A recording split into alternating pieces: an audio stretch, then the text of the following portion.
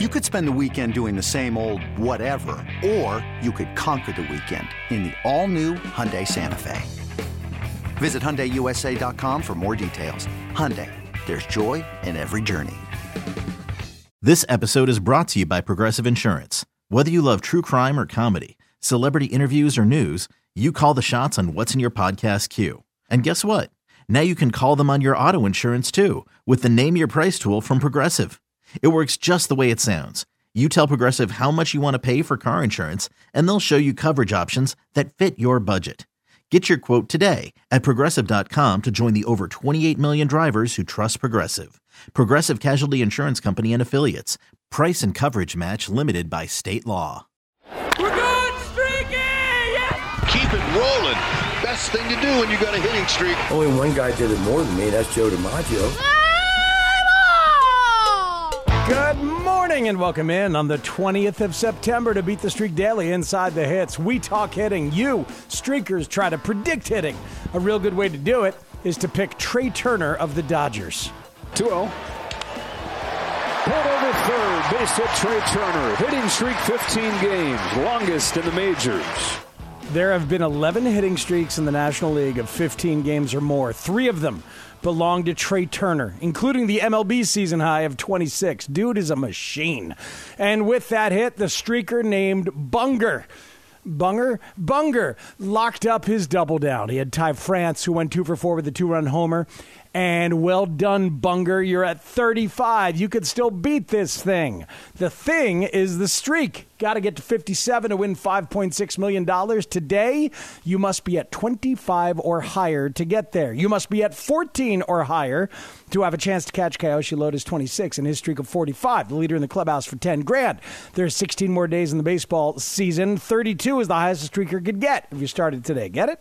I think you do. Right behind Bunger is Badco 1GR at 34. Got there with a double down of Carlos Correa of the flailing Minnesota Twins. And this man, who was one of Ryan Porth's picks yesterday morning. And Daza bring him home with a ball to left center field. Daza digging for second, throw on the way, not going to get him. Back-to-back doubles, and the Rockies lead it 5-2. Can't keep a good man down. Daza was 0 for 2. Oh, it's Daza they're talking about. I thought it was Porth they were talking about as the good man who you can't keep down. Ryan Porth with the picks and the pods solo yesterday. Thank you, sir. I am Matt Spiegel.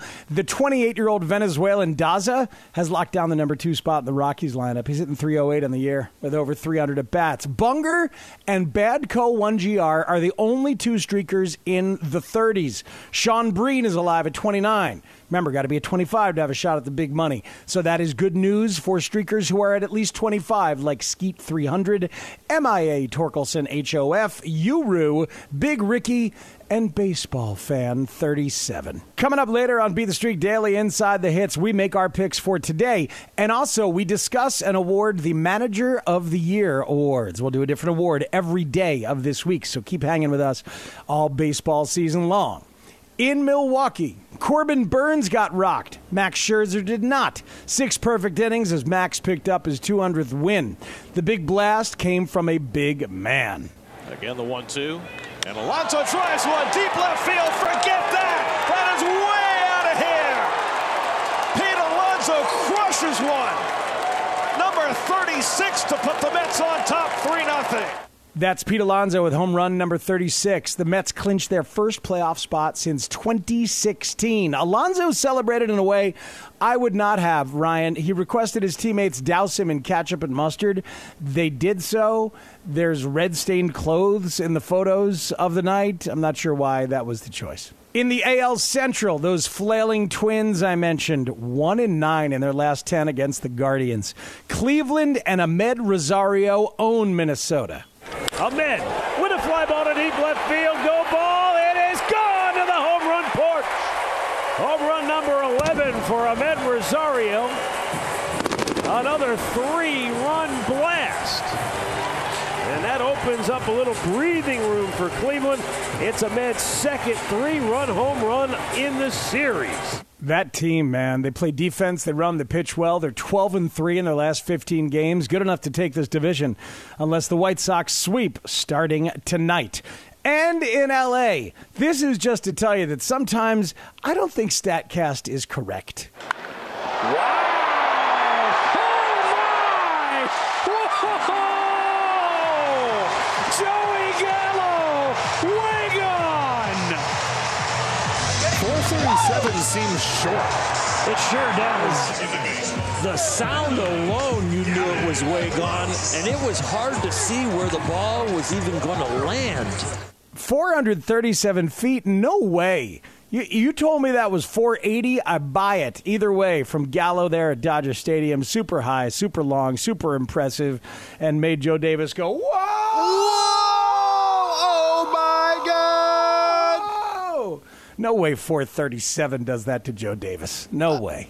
Whoa! Whoa! It's Slam Diego! Don Orsillo, angry that you're co-opting his line, Porthinator. All right, so manager of the year. Look, for me, this is the manager. The description is this. Who has done the most with the least? Who has affected the culture and the environment the most positively? Who is the best facilitator and communicator for all the relationships that have to be healthy to make a ball club function at its best? I need a good manager, Ryan, who is leading, delegating, honest. He's holding players accountable, holding himself and the coaches accountable. Be open to admitting you might have been wrong, especially with the modern player. They need to know that you're open to that. Trust your process. Work tirelessly to improve the process. That's basically my description of a real good manager. And typically with the manager of the year, it's either the surprise team where the manager gets the recognition of winning the award, or it's a new manager with a new team and they had success. Right. It's usually what it is. I'll run through mine in the American League, and then you tell me what you like. Okay. Dusty Baker keeps a well-oiled machine humming in Houston. Brandon Hyde has helped a young, talented bunch come together and believe in themselves. Scott Service has done a great job with a young and diverse group in Seattle. He'll get some votes, but Terry Francona is the best in the game. He's winning a division with a team that is rebuilding, tiny payroll, one legit superstar, a rotation in constant flux. 15 different players have made their MLB debut. That team still plays the best and the cleanest in the American League Central. Terry Francona, I believe, will get his third Manager of the Year award. Francona is certainly a worthy choice because they came into the season, with a new team name, thinking that everybody, was going to have either the Twins or the White Sox winning the division with preseason predictions, mostly the White Sox, but some thought the Twins were the sexy team. But here's Cleveland. Now, maybe it's by process of elimination because Minnesota has underachieved, and we all know the White Sox have underachieved. But the point you bring up with keeping the rotation together, almost with duct tape at times, I do lean Francona in this. I think second place in this award should be Dusty Baker. Dusty Baker, what he's done in Houston, everybody thought they may take a little bit of a step back after last season, after losing Carlos Correa in free agency, and that offense has just, as you put it, kept humming. So I would probably have Francona 1 and Dusty 2. Okay. So we're together on Francona, but much closer in Ryan's mind, and Dusty higher on the voting. I get it. National League. Brian Snitker makes really smart big-picture adjustments every year, and the Braves are rolling again. Torey Lovello has a shot to win this next year, I think, if the Diamondbacks keep progressing. Dave Roberts, I'm sorry, but the roster's just too good, and the whole thing is just too good for me to give you credit. Although, I suppose people could make their case. Oliver Marmol in his debut season has mixed the kids he knows well from the minors with veterans, and he's managed how they use Albert Pujols and Yadier Molina, guys like that, perfectly. So that's been impressive. But to me, Buck Showalter has made what could have been an overpaid disaster function really well. He's got veteran leaders who've been in place. That helps. But he's also shown the ability to evolve and change as an older manager, which has to be noticed and commended like it should be with Dusty. I think Buck is going to win his fourth Manager of the Year award with his fourth different team. Legend. Hard to disagree. Very hard to disagree. If they beat out the Braves, who have been baseball's best team really since, mid-June? Mm-hmm. And if they still outlast the Braves to win the NL East in a season where both DeGrom and Scherzer have been on the injured list, I think it might almost be unanimous for Buck Showalter. Yeah, I think it's going to be very, very close to unanimous. Maybe Ali Marmol second or Snitker. Probably Roberts? Marmol. Yeah. Probably Marmol. Yeah, I mean, look, Dave Roberts could win 113, 114 games and not even be in the top 2 or 3 of this? I know, it's crazy. Wild.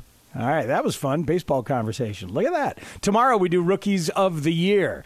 But next on Beat the Streak Daily, Inside the Hits, our picks for today for Streakers.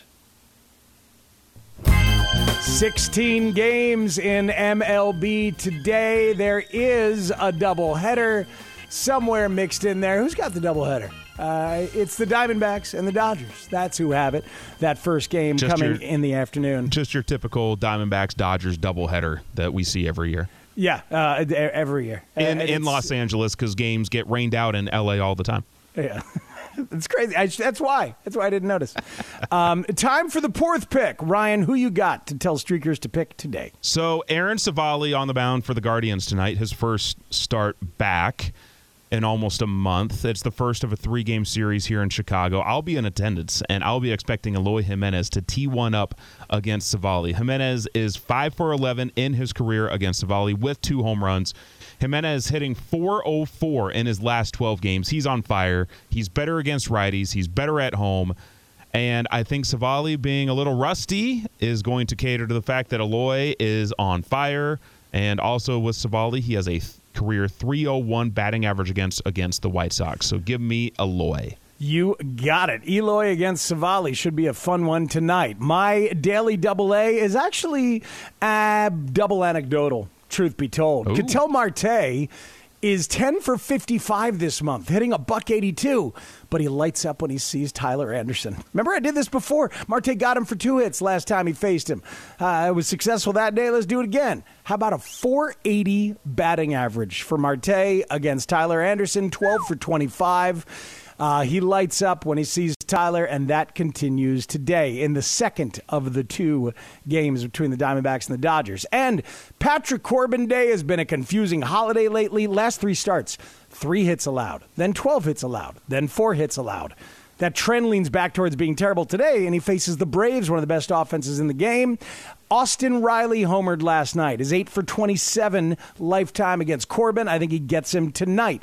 The other thing is that if Corbin loses today, he'll be 6-19, and I don't know if Dave Martinez is going to put him back out there to lose his 20th. So if you want to, I know, but I don't know if he will. If you want to pick against Patrick Corbin, I recommend doing it today. Subscribe now to Beat the Streak Daily Inside the Hits. Tell people it's fun over here. Wherever you get your podcast. Make sure you're playing the game inside the MLB Play app for your chance to win $5.6 million. Beat the Streak Daily is a production of Odyssey in partnership with Major League Baseball. Here's hoping that all of your guys, and especially ours, Eloy Jimenez, Ketel Marte, and Austin Riley, hit them where they ain't. Woo!